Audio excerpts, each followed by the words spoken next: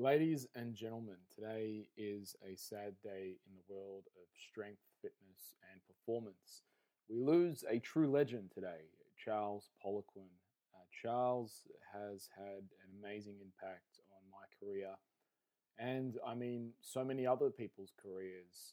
And this for me is quite it's quite, I don't know. I don't really have the words. I really wanted to say goodbye to Charles. I booked into November's course because I just had a feeling that maybe November would be his last, and it'd kind of be the last time that I'd get to say thank you and actually goodbye in person to Charles. And now I don't get that chance. And Charles, wherever you are now, thank you, sir. Thank you so much for raising the standard, being the example, and really putting trainers on the map and legitimizing this industry. And yeah, through all the haters, through all the difficulties that you insisted with and persisted with, rather, you really did rise above, and you made an impact. And listening back to this interview, I think those of you who know Charles will find it tough listening to this interview in a good way, not in a bad way, but you'll really remember the guy for the legend that he is. And he talks about in this interview what he wants to be remembered as. And Charles, I think, mate, you definitely accomplished that. So thank you. This interview was done in 2014, and I really hope you enjoy it. I haven't edited it since. It's got the same intro as what I did when I edited it.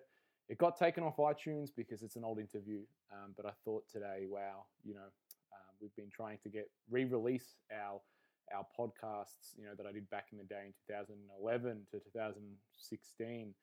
Some of them are still available, some of them are not. But yeah, wow, this one, given the day, I thought, wow, we've got to re-release this and share it with the people. So thank you, Charles. Thank you for everything. You've impacted my life. You've made me better. You've made so many other people better. And for that, we're just all, those who got to know you and learn from you, we're all very blessed. So thank you. We love you. And may you rest in peace. This podcast is proudly brought to you by Enterprise Fitness, Melbourne's premier personal training studio. Hey folks, it's Maximus Mark, and welcome to the show that punches you in the face with information, but in a good way. And today's guest is Charles Poliquin, the Muhammad Ali of the strength and conditioning world. Charles has left a legacy on health, fitness, and strength. Having trained a multitude of strength coaches and personal trainers around the globe, he has raised the standards of health, fitness, and strength worldwide. Poliquin is where the leaders of this industry turn to for advice, and with good reason. Having trained countless Olympic medalists and in a multitude of different sports, and more world champions than you can poke a stick at, Charles is the real deal. Today's podcast is about how Charles Poliquin became Charles Poliquin, one of the world's most, if not the world's most successful strength coach. With greatness and influence over an industry comes a mixture of support and challenge. And in today's show, I don't want to ask questions about, hey Charles, what nutritional supplement do you recommend? Or hey Charles, what training protocol can you recommend to help my bench press? No, that information is out there, and to do a service for yourself, I'd highly recommend you get yourself down to a lecture or a course that Charles is running. You go on his site to find out where that is. Just get yourself down there. No, today's show is for the real fans, the ones that will still be here in 10, 20 years. So if that's you, I thank you for tuning in. Today we find out how Charles became Charles. It was Sir Isaac Newton who said, stand on the shoulders of greatness, not in their shadows. Or another way to say it, stand on the shoulders of giants, not in their shadows. Well, what does that really mean? Well, to me, and a lot of other people, Charles is a giant in this industry. So I hope this interview is here to inspire you to see where someone like Charles, who has absolutely achieved greatness in the field of health, strength, and conditioning, how Charles Poliquin started. And I hope from learning about his story, it inspires you to do your own unique thing in whatever field that may be for you. So I will enjoy the podcast, and I will speak to you guys on the other side of this awesome podcast. Alrighty, welcome Charles, welcome to the show. Absolute pleasure to have you on. Today, obviously, we'll be talking more about, everyone always asks you questions about how to train, how to diet, all these kind of things. What I wanted to do today was really reflect on your career and the amazing career that it's been so far. So I wanted to start with an easy question. What was it like for you growing up as a kid? Well, I'm a recovering Catholic, so I grew up family of 8 kids with what it entails. I mean, it's good. My father was a journalist, so he was very well educated, spoke 9 languages, and my mother went back to school when she was 46, became a lawyer. She still had 8 kids at home. So, I've learned the value of working hard from a very early start. It was good. My father was big into education. Didn't shove it down our throats, but like I say, I've learned the value of it from him. And and of course, having multiple siblings, you learn quite a few skills for life. And then, so you were the youngest, or fifth? Fifth. Yeah, and then we lived in France for 2 years, which exposed us to, again, different cultures. My father was big into taking Sunday trips, so we drive to Belgium, go to Switzerland. We stayed in Spain for 2 months. So very early on, I got to appreciate other cultures and other languages. So I think it's really good for a child to see that more than your neighborhood or your country. And very few people that I meet, not my students, but traveling overseas, I'm always amazed at some people have never left their town. I've had some employees when I used to work in Rhode Island that only saw the state of Rhode Island and Massachusetts, and that was it. And they explained a lot of their frame of mind. Yeah. So did you play sports as a child? What led you to... I did a lot of martial arts early on. And then in there, you learn discipline, you learn hard work, especially the sensei I had, who was an Irish guy that was quite tough on us. If you did today what you did back then, we probably would have got arrested. But for us in Canada, with the hockey mentality, a lot of things get accepted there. Like hitting the students. For me to get hit by a bamboo stick on a calf or on a wrist, if I was not aligned properly, to me it was normal. I would do that nowadays. I'd be in jail. So the thing is that you learn very early on. There's no such thing as ADD. When you get hit with a bamboo stick, your memory improves pretty dramatically. Yeah, and so you did martial arts. How far did you take that as a child? It's still something you practice today? Youngest ever black belt in karate. Right. And then after that, once I became a black belt in karate, I studied jiu-jitsu, became a black belt in that, and I've done 6 different ones. So as a child, you started, what age did you start martial arts? 10. So from there, that really, would you say that was the entry point into health and fitness that basically sparked your interest on how to punch harder, I suppose? Is that how the story goes? So what happened is that the way I got into that is that, again, as a kid, I was very disciplined. So one day they announced a snowstorm on the news. I didn't want to miss. So I got up an hour earlier. I knew the buses wouldn't be running. And I walked to the dojo in the snow up to my mid-thigh. I showed up. I was the only kid who showed up. So my sensei said, well, if you're willing to wait, I'll work out and I'll drive you home because there's no buses. So I said, sure. So what are you going to do? Because I'm going to lift weights. And back then, I realized in 1975, lifting weights was for weirdos. But oddly enough, Bruce Lee was into lifting weights, and Bruce Lee was saying to everybody in martial arts world that lifting weights made you faster, punch harder, blah, blah, blah. And my sensei was big into lifting weights. So I worked out with him. And then was bit by the iron bug. You know, we had a small weight room, probably the size of my dining room, in the corner of the dojo, and lifted there. And then my brother, who always took good care of me, was the second oldest one, gave me, oddly enough, some guy owed him money, the guy couldn't pay him, so he paid him with weights. So I had cheap cement-filled plastic discs. You know, they didn't weigh the same. So as I made pocket money, I would buy metal weights.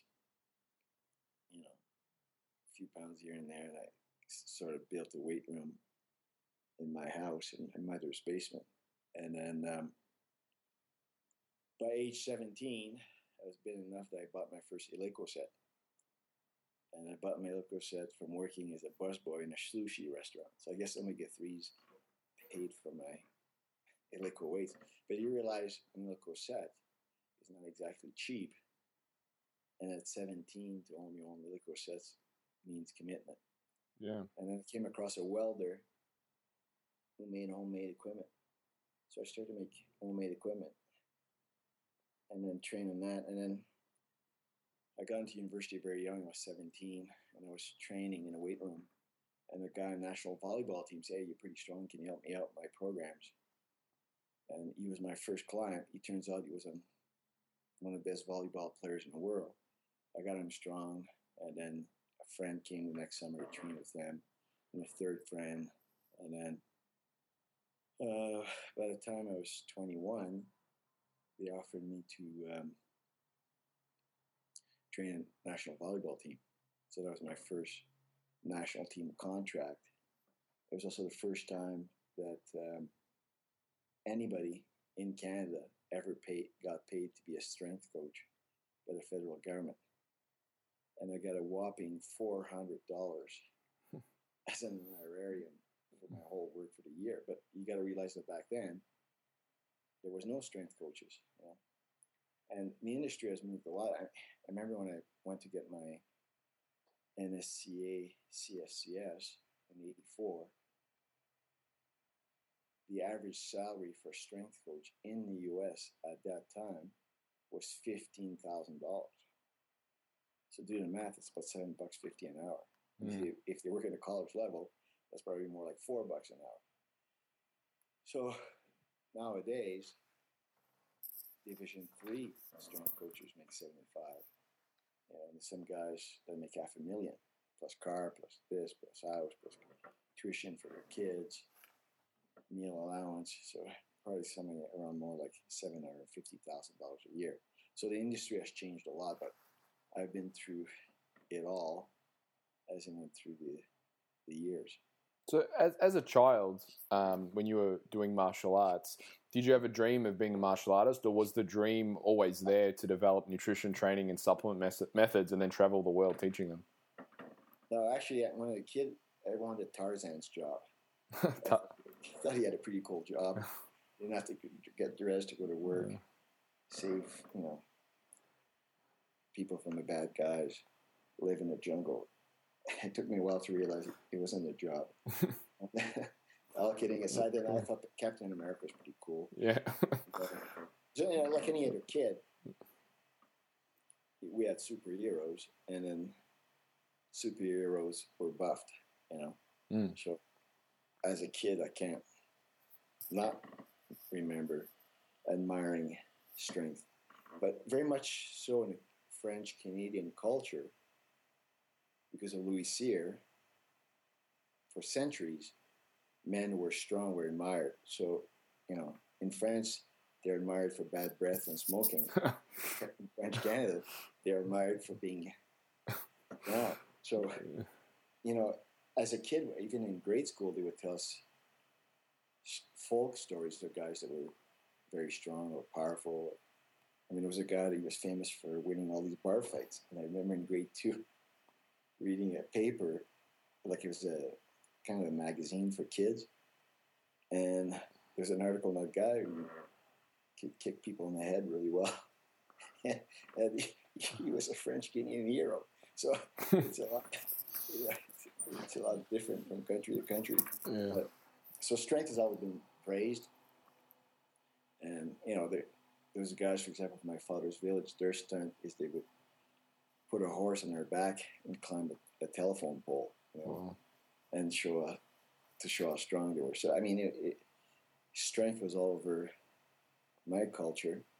The Turks are like that too. I mean, there's quite a few cultures that admire strength. In Finland or Iceland, strength is admired. In some countries, they don't give a shit. But so when you have that in mind, as far as the nutrition, my father used to read Adele Davis, which was one of the first popular nutritionists. And because of a journalist, he went to her press conference, bought her book, and then my father got into like the high protein breakfast.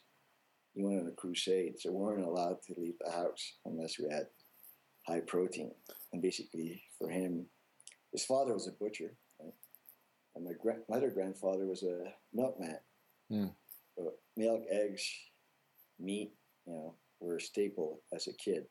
So luckily for me, I didn't grow up on Captain Cocoa Puff. Yeah. So but was there a moment for you where you basically said, all right, because it sounds to me like you had a few different avenues. You could have, basically gone into a sport or a discipline like martial arts and developed yourself as an athlete, but you went the other path. You went the path of coach.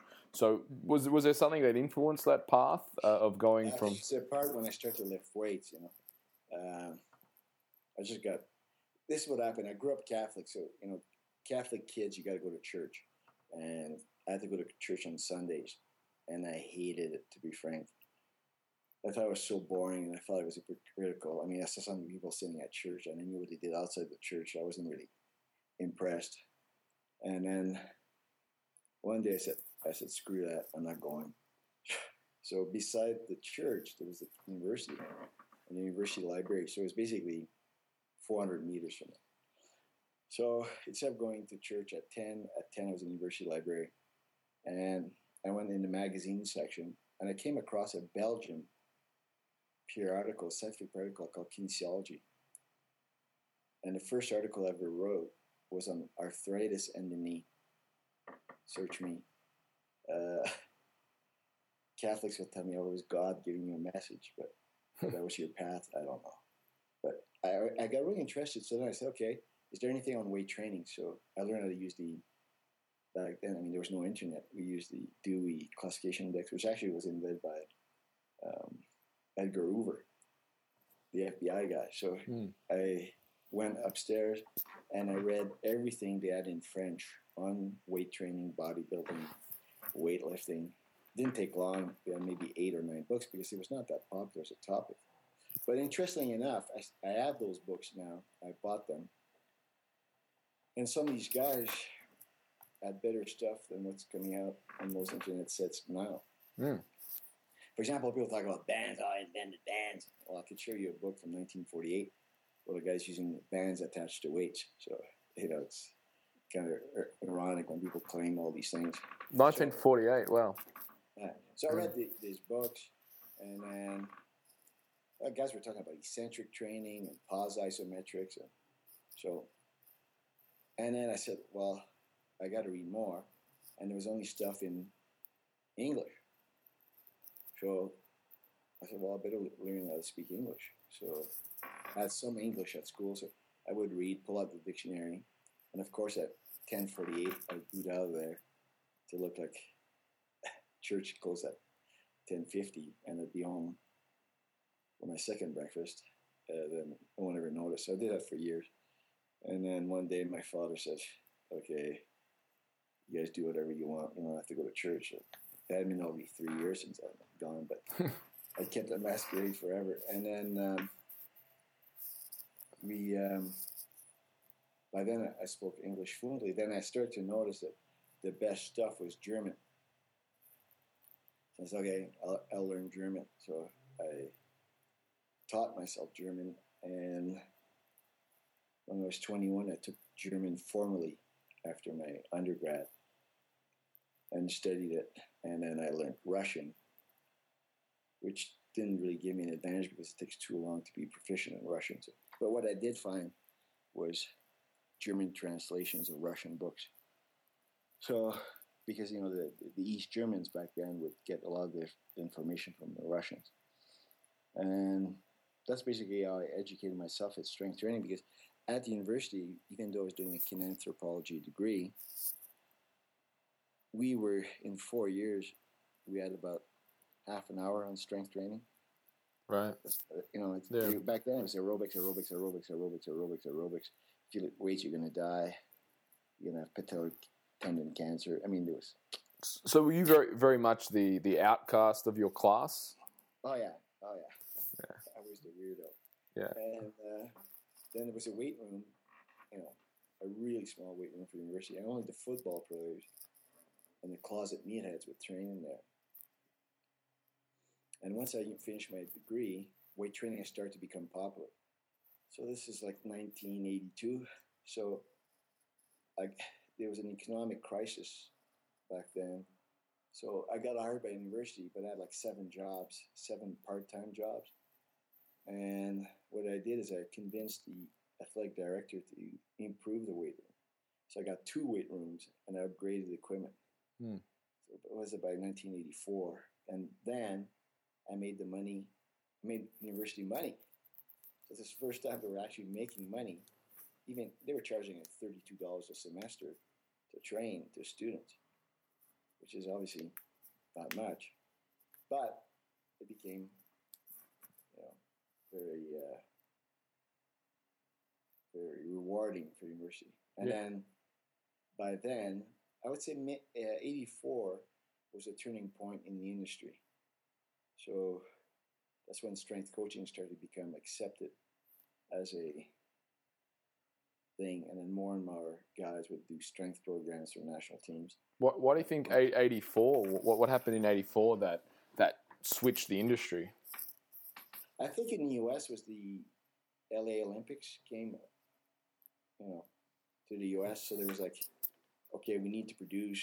What do the bad communist guys do that we don't do? And the Russians lift weights, and East Germans lift weights, and we don't, and we should.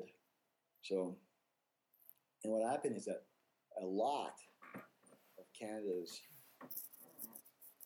track coaches and swimming coaches, diving coaches, gymnastic coaches were actually refugees from the communist bloc. Right. So they were like, hey, where's the weight room?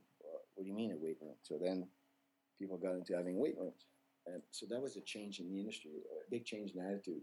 Yeah. So you've spoken before about the search for the perfect program, and I think you said once in the 90s you thought you found the perfect program, and you realized you started training everyone using the kind of same system, and then you had a realization that there is no such thing as the perfect program. So when was it that you realized that there is no such thing as the perfect program? And No, actually, it was in '82. I got through friends copies of every world record holder in powerlifting, this program. So Marley Pasquale helped me out, and he had his friend Mike Lambert who gave him programs, and through a lot of begging, bribing, or whatever else, I got copies from the communist bloc on weightlifting. So I did a meta-analysis of everybody, and I saw some common trends. Where I screwed up was actually in '92, after having 5 medalists at the Olympics. I thought that I discovered the best way to train. And it turned out it was horrendous because there was too much variation in it.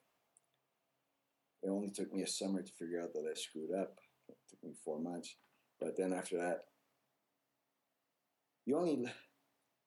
this is what they say, good judgments from experience. Experience comes from bad judgment. So I made bad judgments, gave me experience, they came to good judgment. And that's when I realized that there was 3 types of athletes. I didn't invent that concept. I mean, Bondarchuk talked about that. Fager talked about that. And basically, you have volume respondents, you've got variation respondents, and you got intensity response. When we're talking about the strength training world. So after that, I started to change my philosophy. And then, I mean, I've always been big into individualization of training. So, and for the biggest, go ahead. I was going to say, for the record, how many Olympic gold medalists have you actually trained? I don't. Lost count. Gold, not that many. I've had. I don't even remember. At least in the medalists, at least it's 17 different sports. It's an average of 3, probably between 50 and 60. I basically didn't even bother counting. The ones that I know is at 10. The ones I'm most proud of is world record holders, and that's in 10 different sports. The reason why I'm more proud of that than Olympic medals is that if you run, swim, lift, whatever, the fastest in the world, and no other humans ever done it, for me, that's something to be proud of. To win an Olympic gold, yeah, it's great, but you were the best guy on that day, but it doesn't mean you're the best guy in the world, right? Yeah. I've seen guys choke out or get injured or they got a family issue which messed up their prep, whatever. But to set a world record, like in speed skating alone, in world championships, I think it was 94, at 14 or 17 medalists. So, that was a big year. 94 was a big year for me. I think in 94, I had 7 world champions, but 6 of them were female. I always thought it was easier to coach women. 1, there's less competition, but 2, they don't have an ego like guys do, so they tend to listen to what you say. Yeah, definitely. Young males tend to say, I'll improve it. So the guy who didn't improve what I gave him is the guy that actually won the world championships. So the thing was, after that, once I realized that I was more successful with females, I realized, okay, what's missing with the males? So then I figured out how to motivate them better. So it's the growth mindset. You look at all the successful coaches, they're never happy.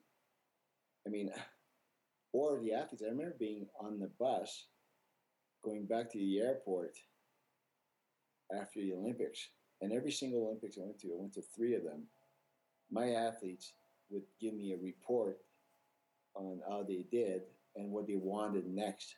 So this girl had just won a bronze medal, and she goes, okay, Lillehammer is coming in 2 years. I need to win the gold. I only won the bronze. This is what you need to work on. But she had just had won the medal a few days before, and she was already organizing her year. Yeah. For the next 2 years. So that's a common trait I've had. The guy I worked for, who was one of the best mentors, was Yves Nadeau. He's had over 286 medals in World Cups or World Championships or Olympics.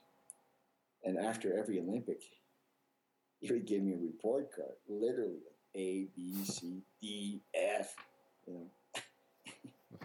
and he would say, I'm not happy with this. You better change that. So was it in the 90s that you really got onto the functional medicine and functional physiology and researching things like this to improve? Or when did that really come into play for you? Probably 95. I was always big into supplements and maximizing recovery, but in 95 I started to realize, well, there's more than just protein and carb shakes, So I got into that, and then in 98 I was invited to take a functional medicine course, and I slipped through the crack. It was only offered to medical doctors, but for some reason I got in. And then I met Jeffrey Bland, who started the IFM. And then after that, it was a big revelation. I said, okay, I got to change. I was always used to the concept of working with a team. But once I met a few doctors. But also when I worked in Monaco, I met probably one of the first functional medicine practitioners in the world. He was a French guy. And I was amazed at how fast he could make the guys recover. And I remember I had overtrained all the guys, and some of them basically had almost mono from the overtraining. And the doc showed up, and he pulled out 60 syringes and made these cocktails. I mean, there's nothing banned in it, but he shot up everybody, and then they all got out of bed like nothing had happened. And we went to the gym, and this bobsleigh guy did 5 RM with his 1 RM. So I said, maybe he's got a point. at lunch, I asked the doctor, what's in it? He goes, well, there's such a thing called a Myers cocktail, but this guy taking it to the extreme. And then every time he showed up, he had all these kits, to make the guys recover. And then I said, the guys have poor concentration. He goes, I'll take this and this. There were 2 benign ingredients. There are products available in France. He goes, alone, they don't do much, but once you combine them, they do great. I was like, really? So I gave it to the athletes. I said, wow, this stuff really works. At that time, my girlfriend was studying to be a cop, but she couldn't remember all the codes, for the different types of crimes going on. I said, hey, try this.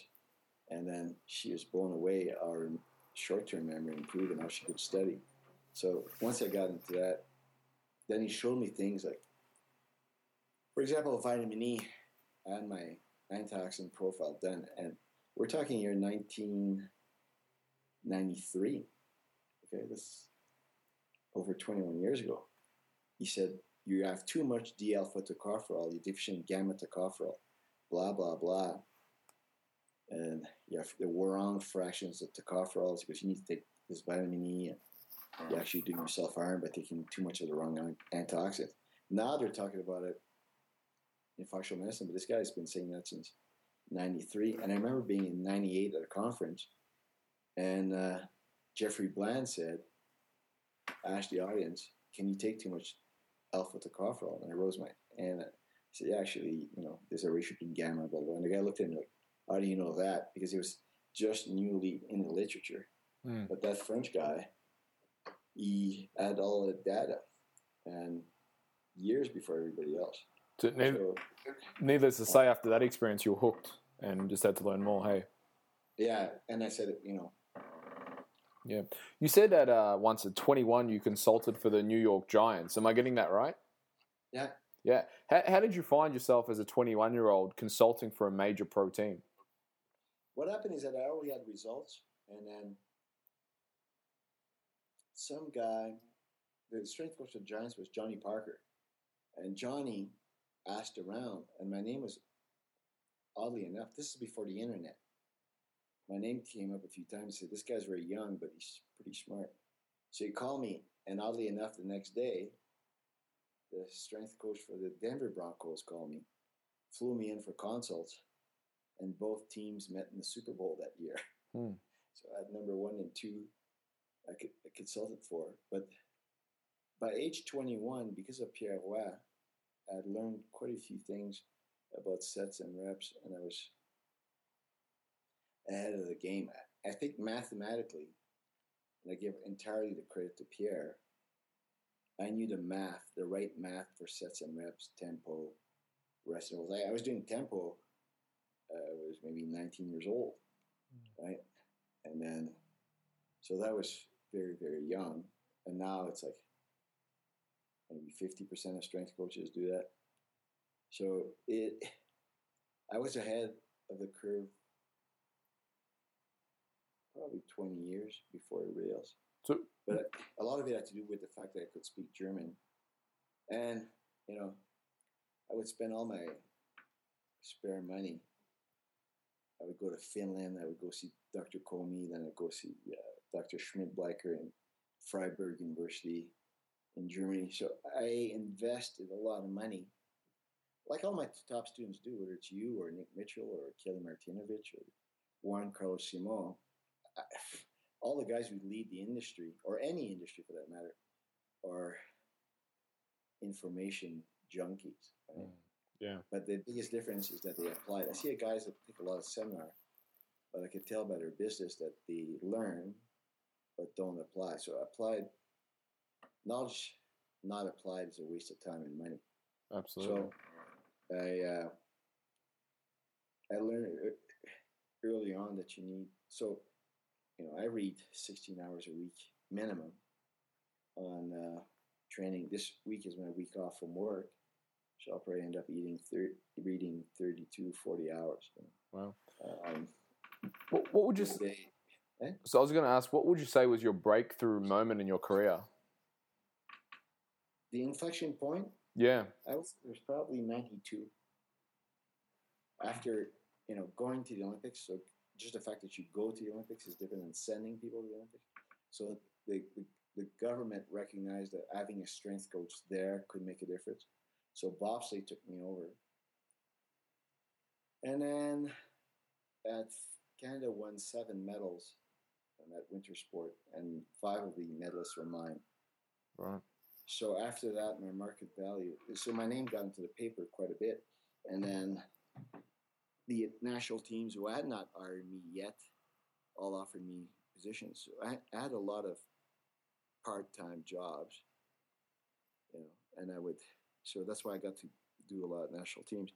But I think once I switched from summer sports to winter sports, which was 88, I mean, there's always a few inflection points, but I would say 92 was the greatest, where, for example, one hockey team hired me not to work in hockey, so they paid me for a year, and basically I was told don't work.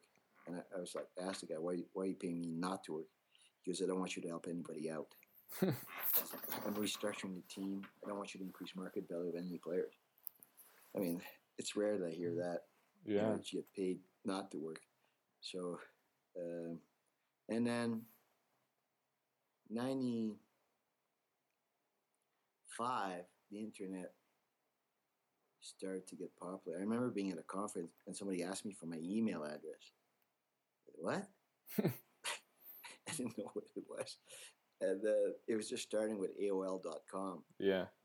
And then, but now, we get emails to our phone, So, and then, my daughter, she doesn't know that I had to explain to her there was not email when I was a kid, or cell phones, and then we've become, for example, today I was reading a piece where the guy says time management is dead.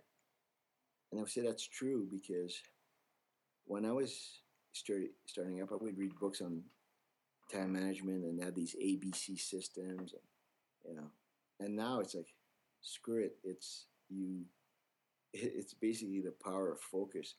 And if I've learned something in the last 2 years, is that I've worked way too much.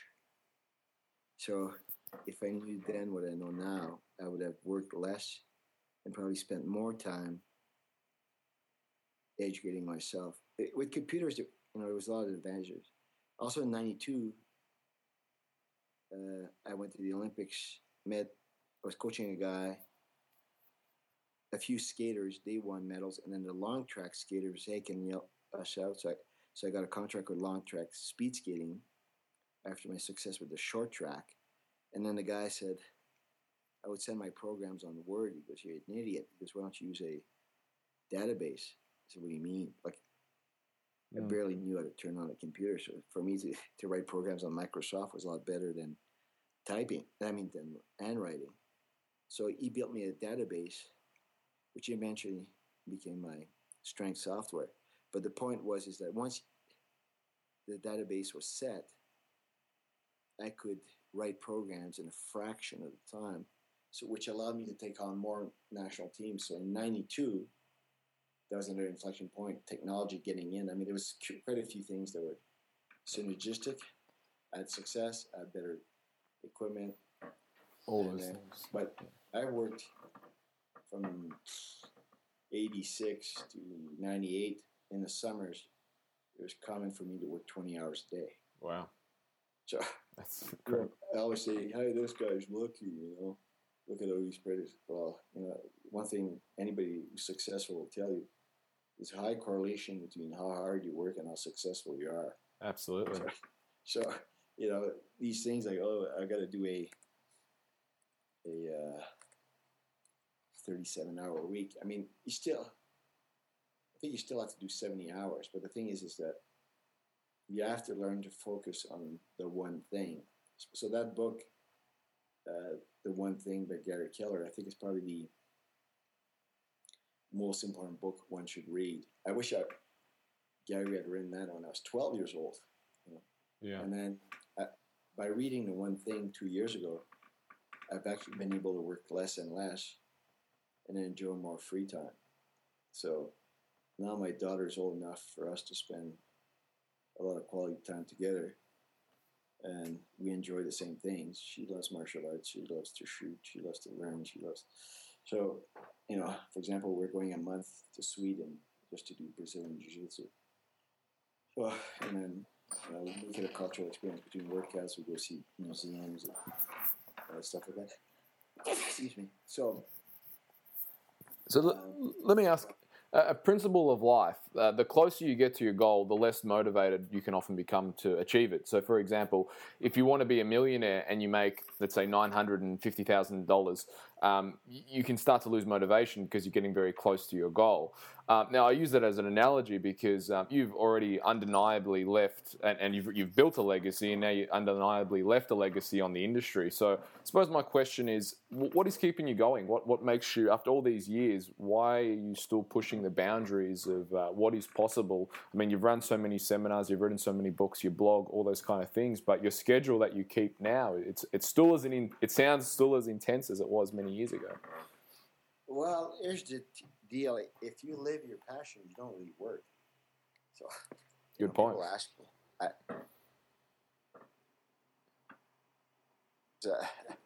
Everything I do, I actually enjoy.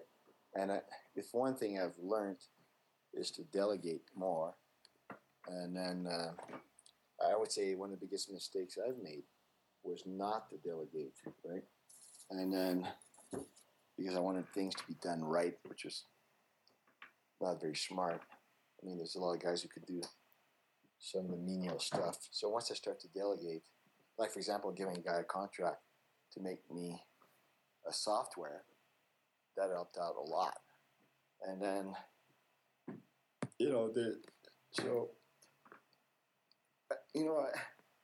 I can't see myself retiring.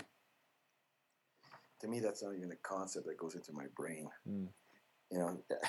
I mean, I can see myself working less and doing even more stuff that I enjoy to do. But so I suppose, go ahead. I was going to say, so in your eyes, in your career, what do you feel hasn't been done yet? So what's left not done in your eyes?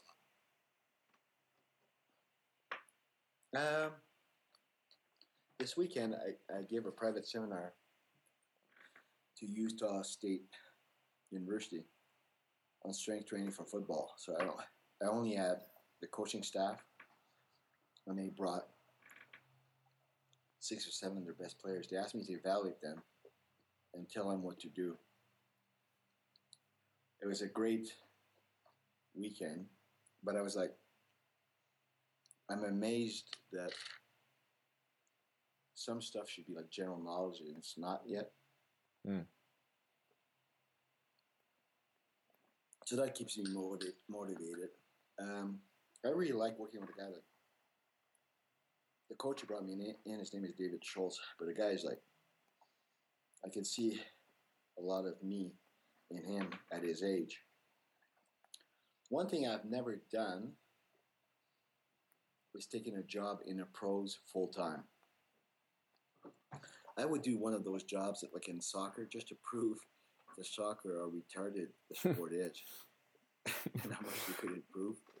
I mean, if I see a sport with a lot of potential, it's soccer. But the one thing that's been shown is hitting the ball with your head so often creates ADD and loss in IQ. Right.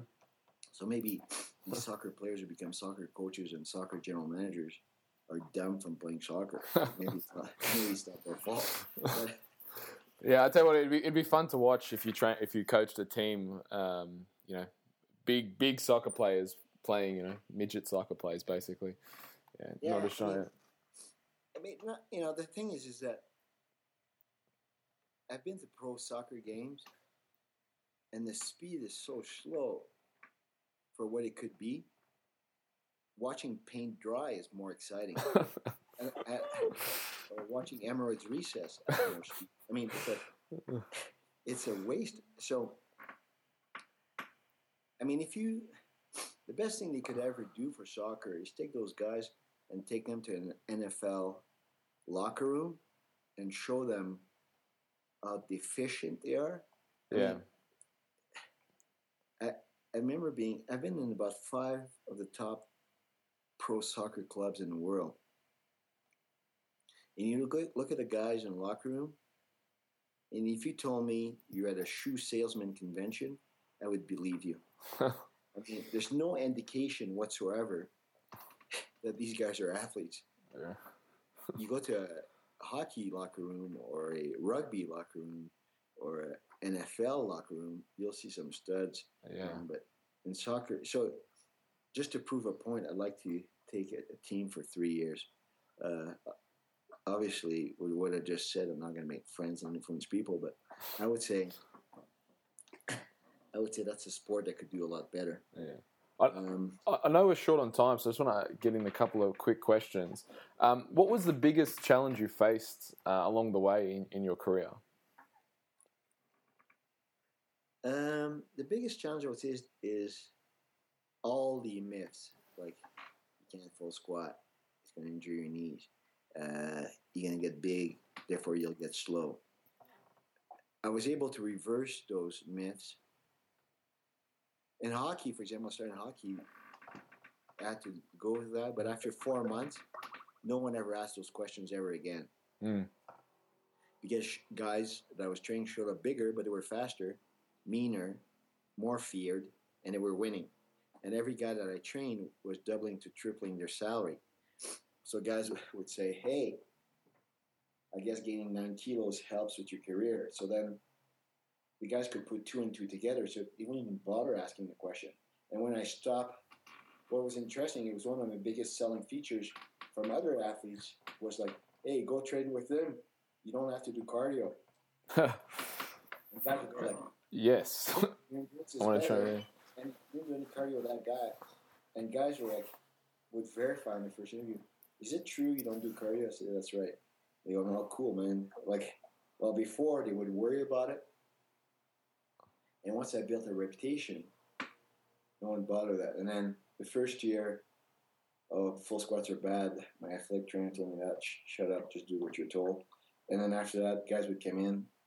They wouldn't even bother to ask her the question or even dare to ask it. Yeah. And then, when I said, okay, you got to cut carbs, that was another one. I mean, all the standard myths around, I had to disprove them. But after a while, once you have the reputation, and those myths don't even get brought up. Results speak louder than words. Results speak louder than theories. That's right. Yeah, so, yeah. And what would you want to be remembered for by the industry? Well, that's a good question. I think one thing that's been well demonstrated is that no one has had the same amount of success in a short amount of time. No one has had what, sorry? The same amount of success with Olympians as I did. Yeah. That's clear. Will someone ever beat me at that? Well, so far, no one has even come close. The guy who's come closest was a Norwegian man, which I respected a lot, unfortunately. The reason why I say respect is because he passed away. I would still respect him. Him and I had very similar traits and personality. And we didn't see each other as competitors. We used to share actually quite a bit of equipment. It's probably not equipment, sorry, information. So we didn't perceive each other as a threat or competition. So he, for example, taught me a lot on eccentric training. I always did eccentric training, but with him, he was better at adjusting loading parameters. He showed me techniques how to do eccentric training that I'd never seen. And he was a very good man. And we actually used to compete against each other in the same sport. But we were more interested in improving performance than competing against each other. So, and there's a lot of very good guys. I've met Louis Simmons quite a few times. He's the same type of guy. And he just cares about lifting more weight. So he will share it with you. So you look at the guys at the top of the game, they actually have 0 secrets when you go with them. And what you'll find is that they'll show you what they do, and they will also ask you what you do.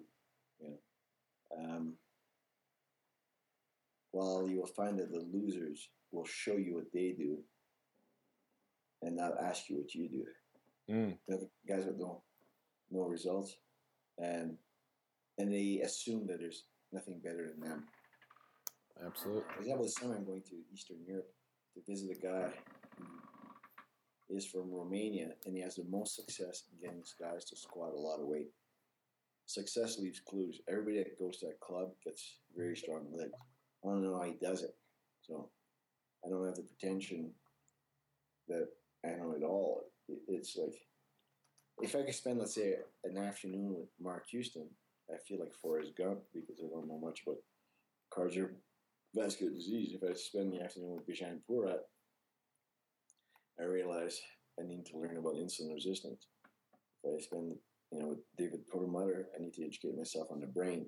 So I think a secret to success is what Carol Dweck calls the growth mindset. So as far as legacy, as an epitaph, I guess I would like to be remembered as the man that brought the strength training world forward.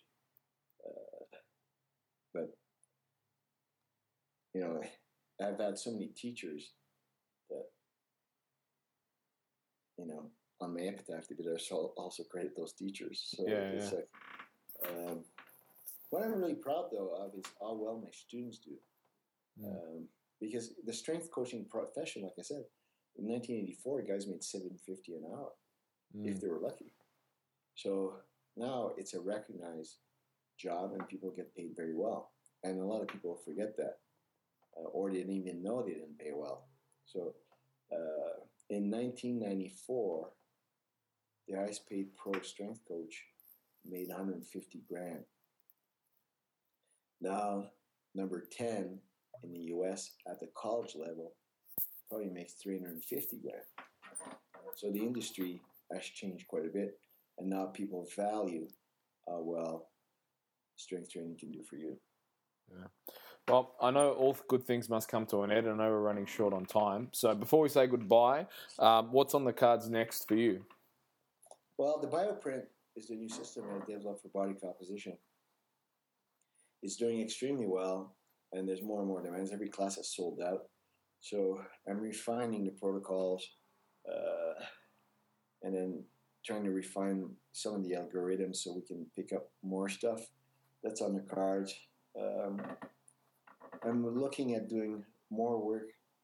That's in the plan for the fall. I'll be working with the top functional medicine doctors in the U.S. to do lectures. So we're looking at doing lectures with Dr. Porat and Dr. Houston on the treatment and the prevention of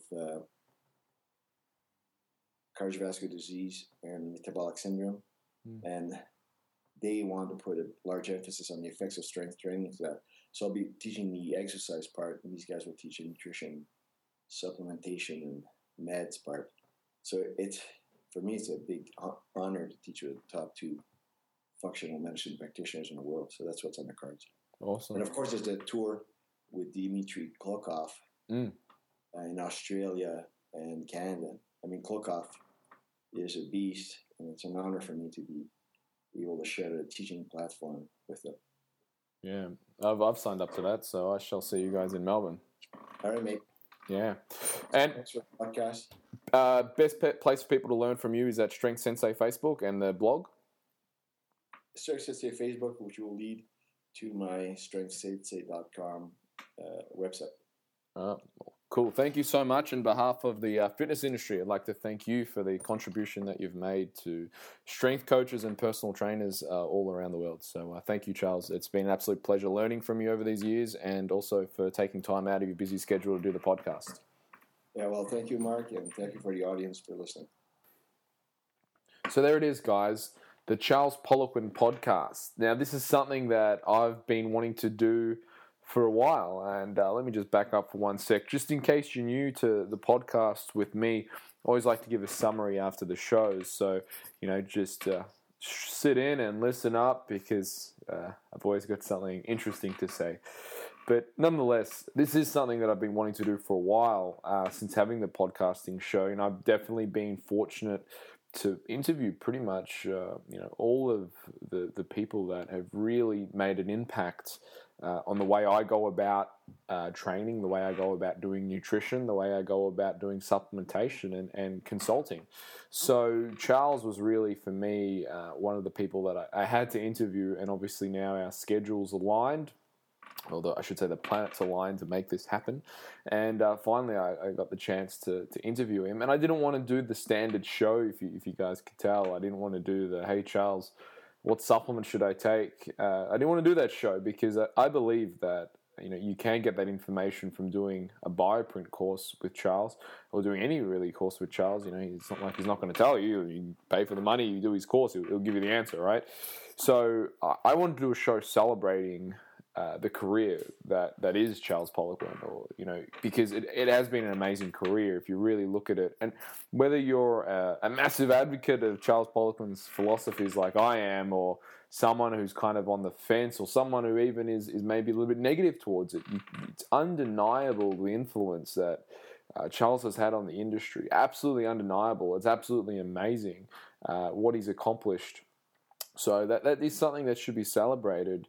And as an example for people starting in this industry, or even people who've been in the industry like myself for quite a while, what is possible, and to have that influence over the industry and over the way things go. So I really wanted to take this time out just to thank Charles Poliquin for all that he's done, not only for myself, but on behalf of all the strength coaches and trainers around the world. You've really made a difference in my life. From my training, nutrition, to supplementation, to my business life, so personally and professionally. Thank you, Charles.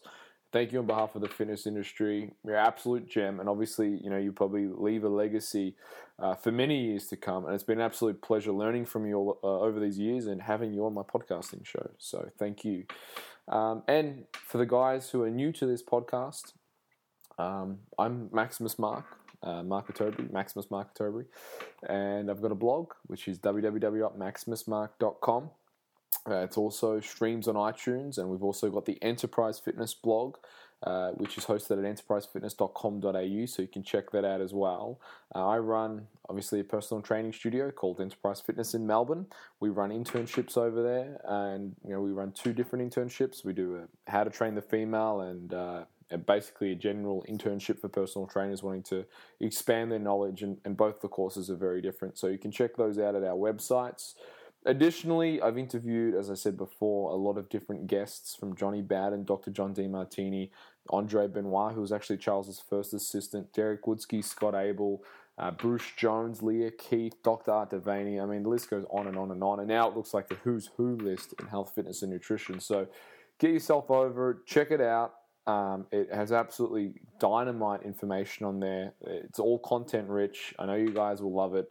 But yeah, just if you would, leave a review on iTunes to help our ranking, that'd be much appreciated.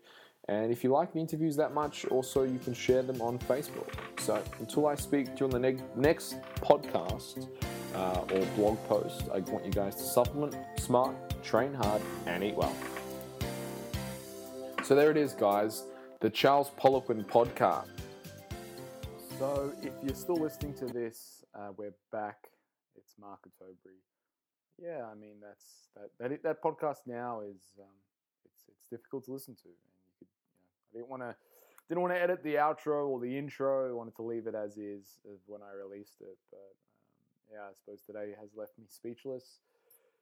Folks, shows you how short life is, and you've got to live it to the absolute fullest. And if you want to learn, you want to step up, if you want to do the things you want to do in life, if you want to be great, you got to take charge. So Enterprise will be running an event in tribute of Charles. Stay tuned to our blog for details about that. And I don't really have much else to say. So I'm going to go. Peace out, my friends, and train hard, supplement smart, and eat well.